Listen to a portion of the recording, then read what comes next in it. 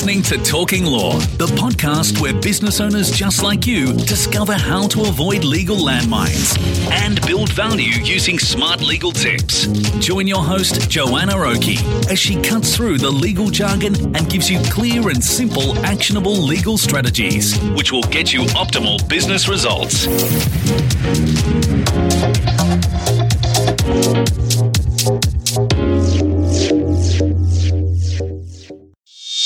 Hi, it's Joanna Oakey here and welcome back to Talking Law, a podcast proudly brought to you by our commercial legal practice, Aspect Legal. Now, today we have on the show Mark Gardner from our very own Aspect Legal team. And of course, we're here to talk to you today about the various considerations when you are leasing premises. Mark is a fabulous person to talk about this topic because he has decades of experience dealing with businesses and leasing requirements. Now, today, Mark and I get stuck into the sorts of things that you should be thinking about when entering into a lease.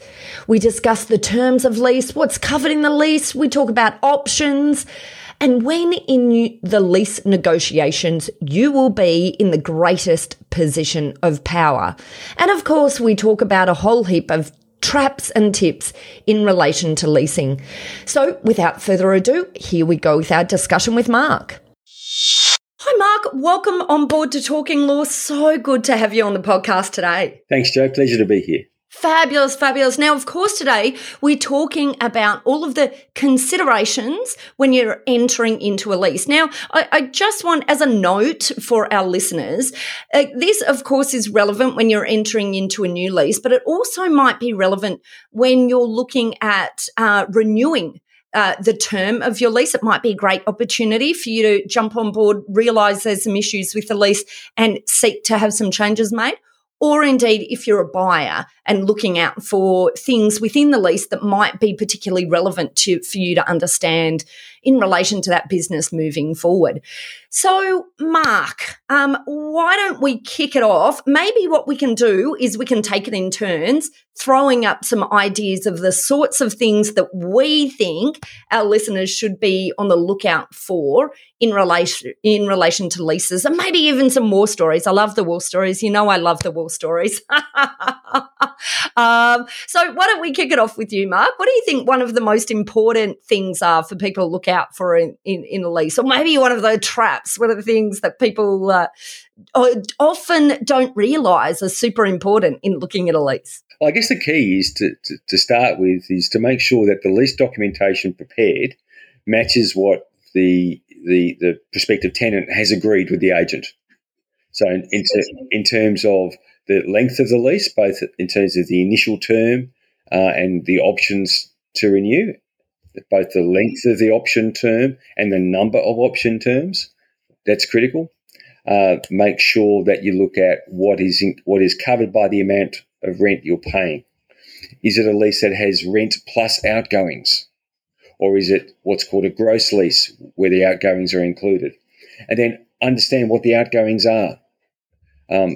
What are your obligations in terms of cleaning the premises, sourcing power for the premises? Are you free to go to any power supplier, or are you locked into the building or shop's power supply arrangements?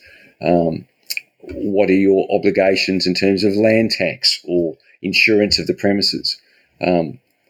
People who aren't familiar with a commercial lease may be surprised that if they're leasing an entire building, they may well be liable for insuring the entire building.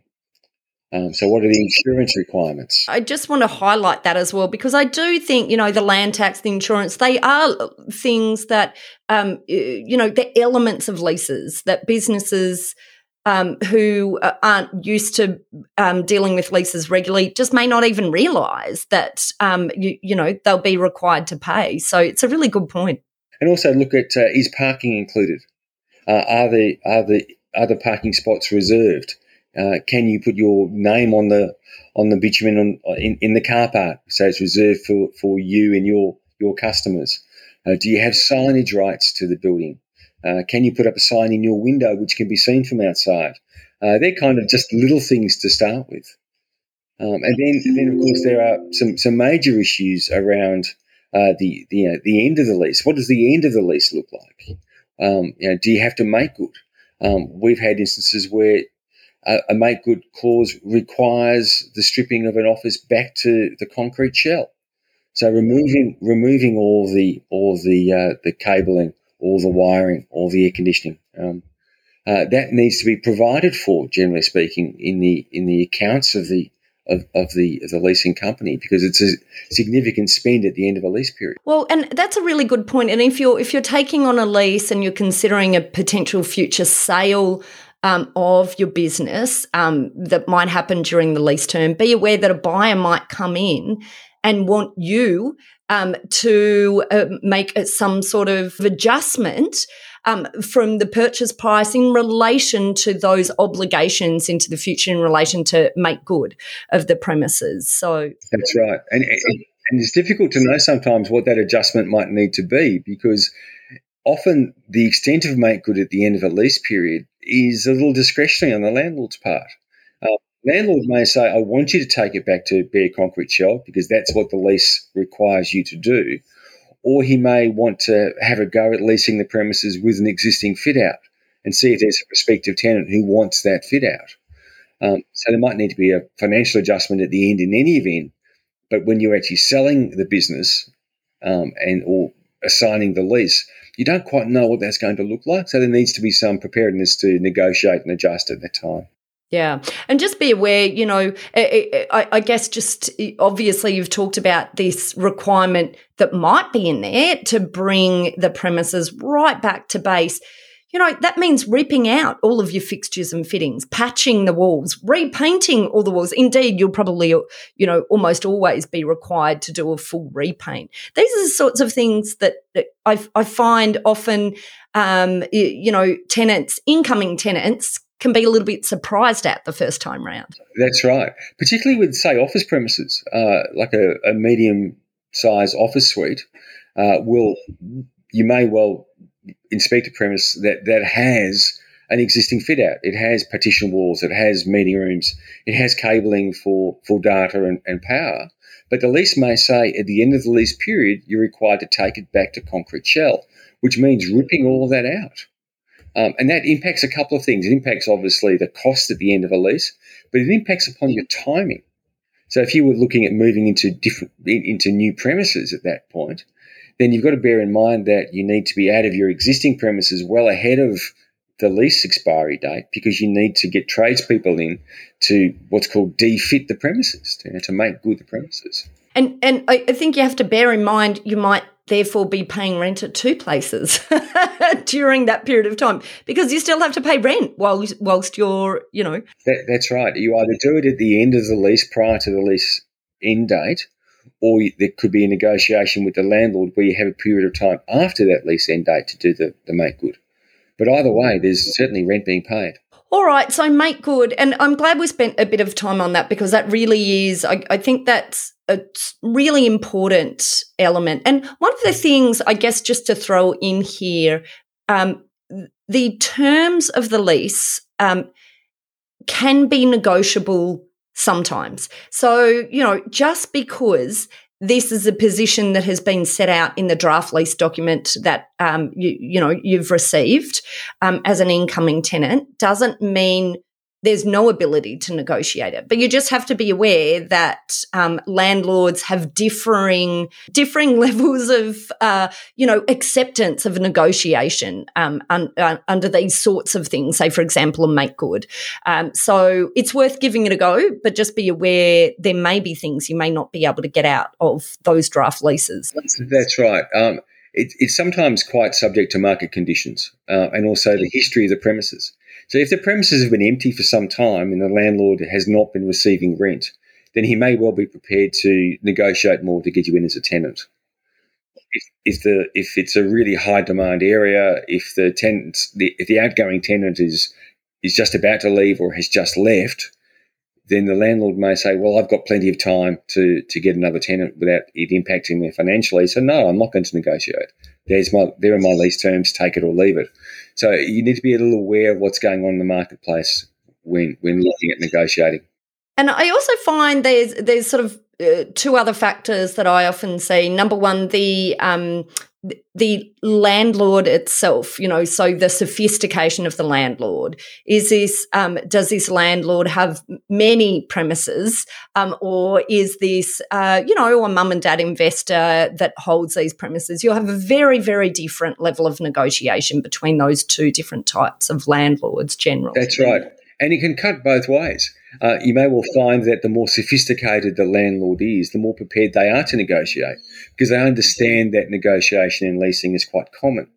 If it's a mum and dad little or private, self-managed super fund investment, where they don't have a lot of capital readily available to them, they're relying upon the rent.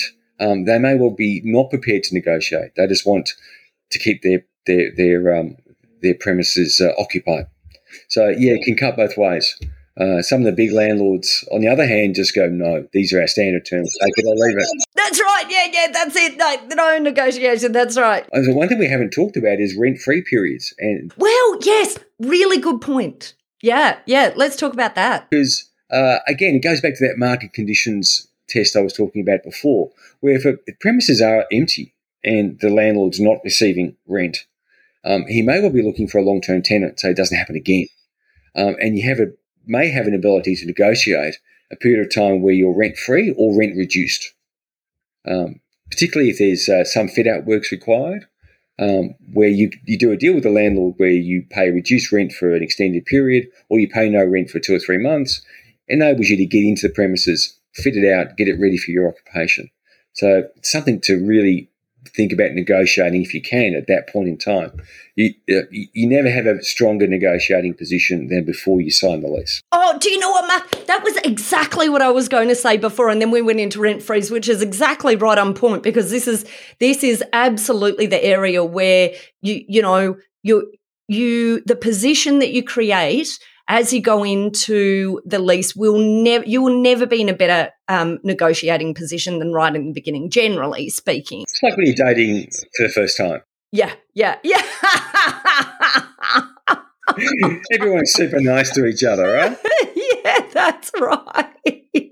So, but the warning is, if you might be in these premises for a long period of time, I tell you what, you really want to get in and start negotiating these things to the extent that you can that first time through, because after that, the landlord knows that it's difficult for you to leave.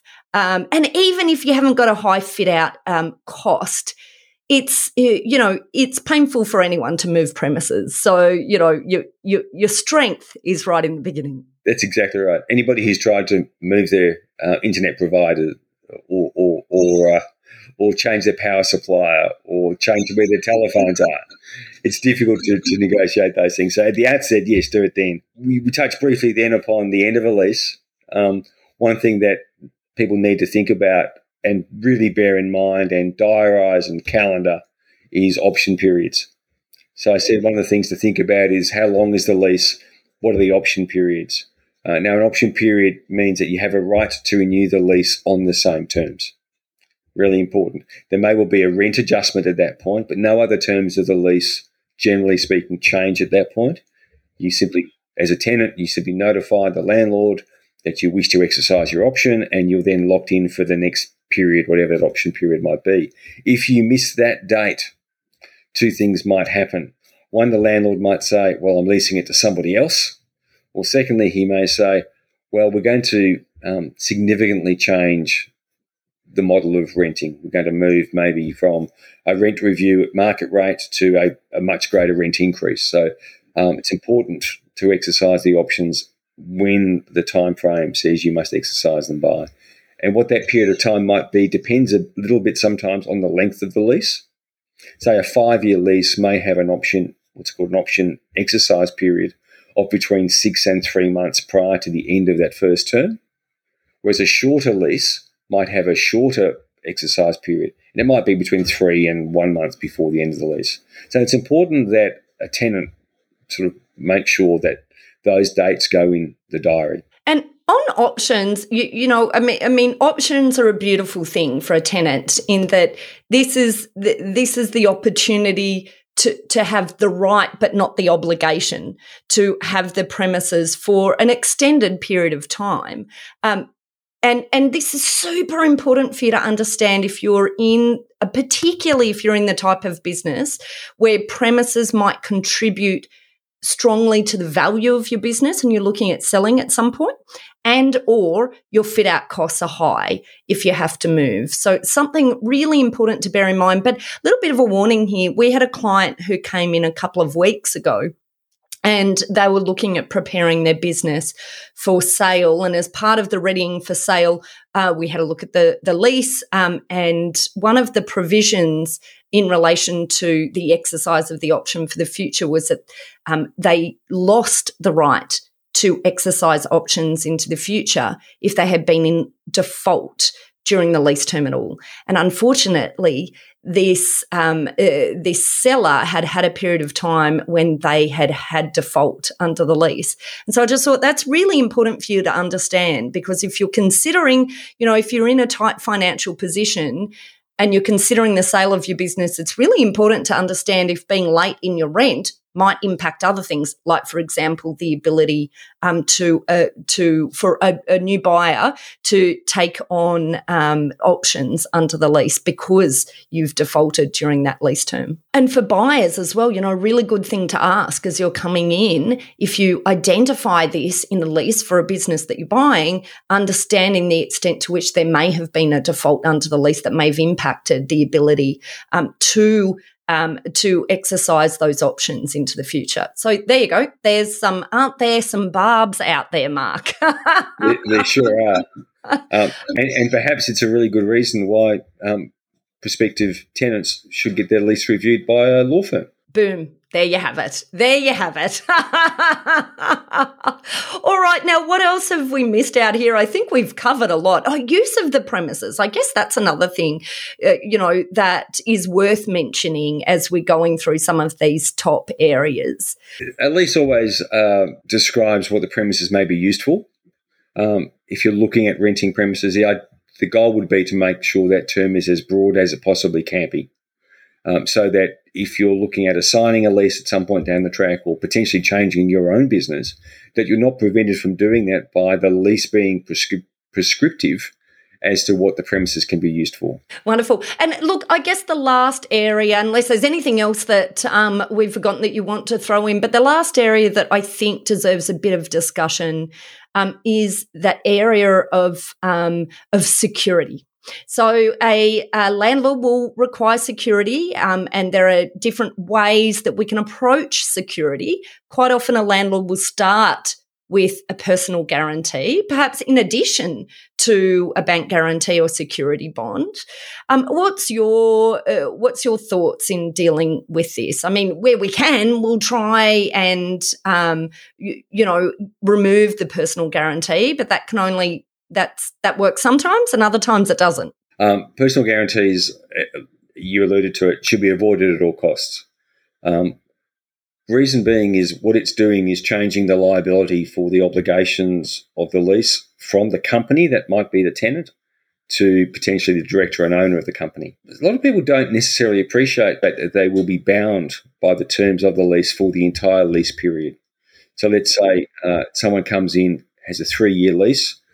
1 year in, their business is not going well. They're struggling to make payroll, maybe struggling to pay the rent, and they want to close the business down because it's just not working, despite their best efforts, no matter how hard they work.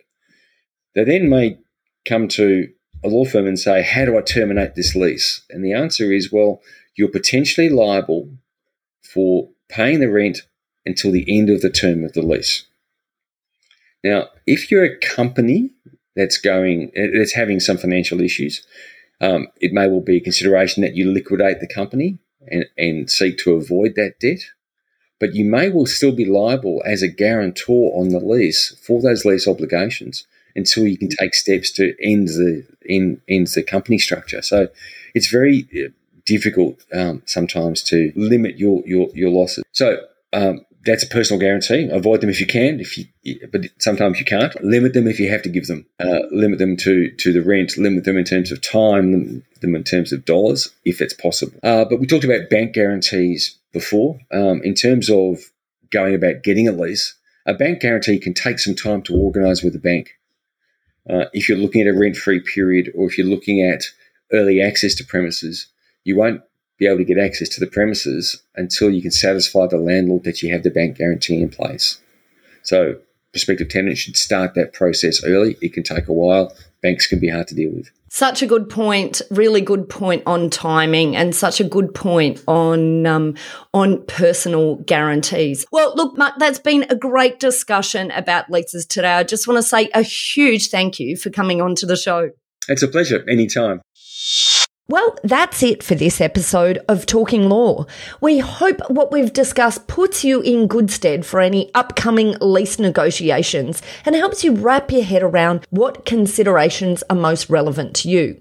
Now, if you'd like more information about this topic, head over to our website at www.talkinglaw.com.au or link straight to it from our show notes, where you'll be able to download a transcript of this podcast episode if you'd like to read it in more detail. Of course, in our show notes here, as I said, we'll also link straight through to that page. There at that page, you'll also find details of how to contact our legal eagles at Aspect Legal about anything related to this topic, or head over to our website at www.aspectlegal.com.au to book a free 15-minute discussion with our legal team. Well, that's it. I hope you enjoyed what you heard today. If you did, don't forget to subscribe to Talking Law on Apple Podcasts or your favourite podcast player to get notifications straight to your phone whenever a new episode is out. We also love hearing feedback, so please leave us a review and rating if you're already one of our subscribers, or even if you're listening to this podcast for the first time. And as a bit of a PS, we've actually got a fabulous new segment coming up for you. Ask Me Anything. Those quick questions you have at the end of a meeting or phone call with a lawyer, now you see your chance to ask them for free. There will be a link below here or in the show notes, or visit our podcast page and there will be a button there ready to go for you to submit your questions. Well, thanks again for listening in. This has been Joanna Oakey and Talking Law, a podcast proudly brought to you by Aspect Legal. See you next time.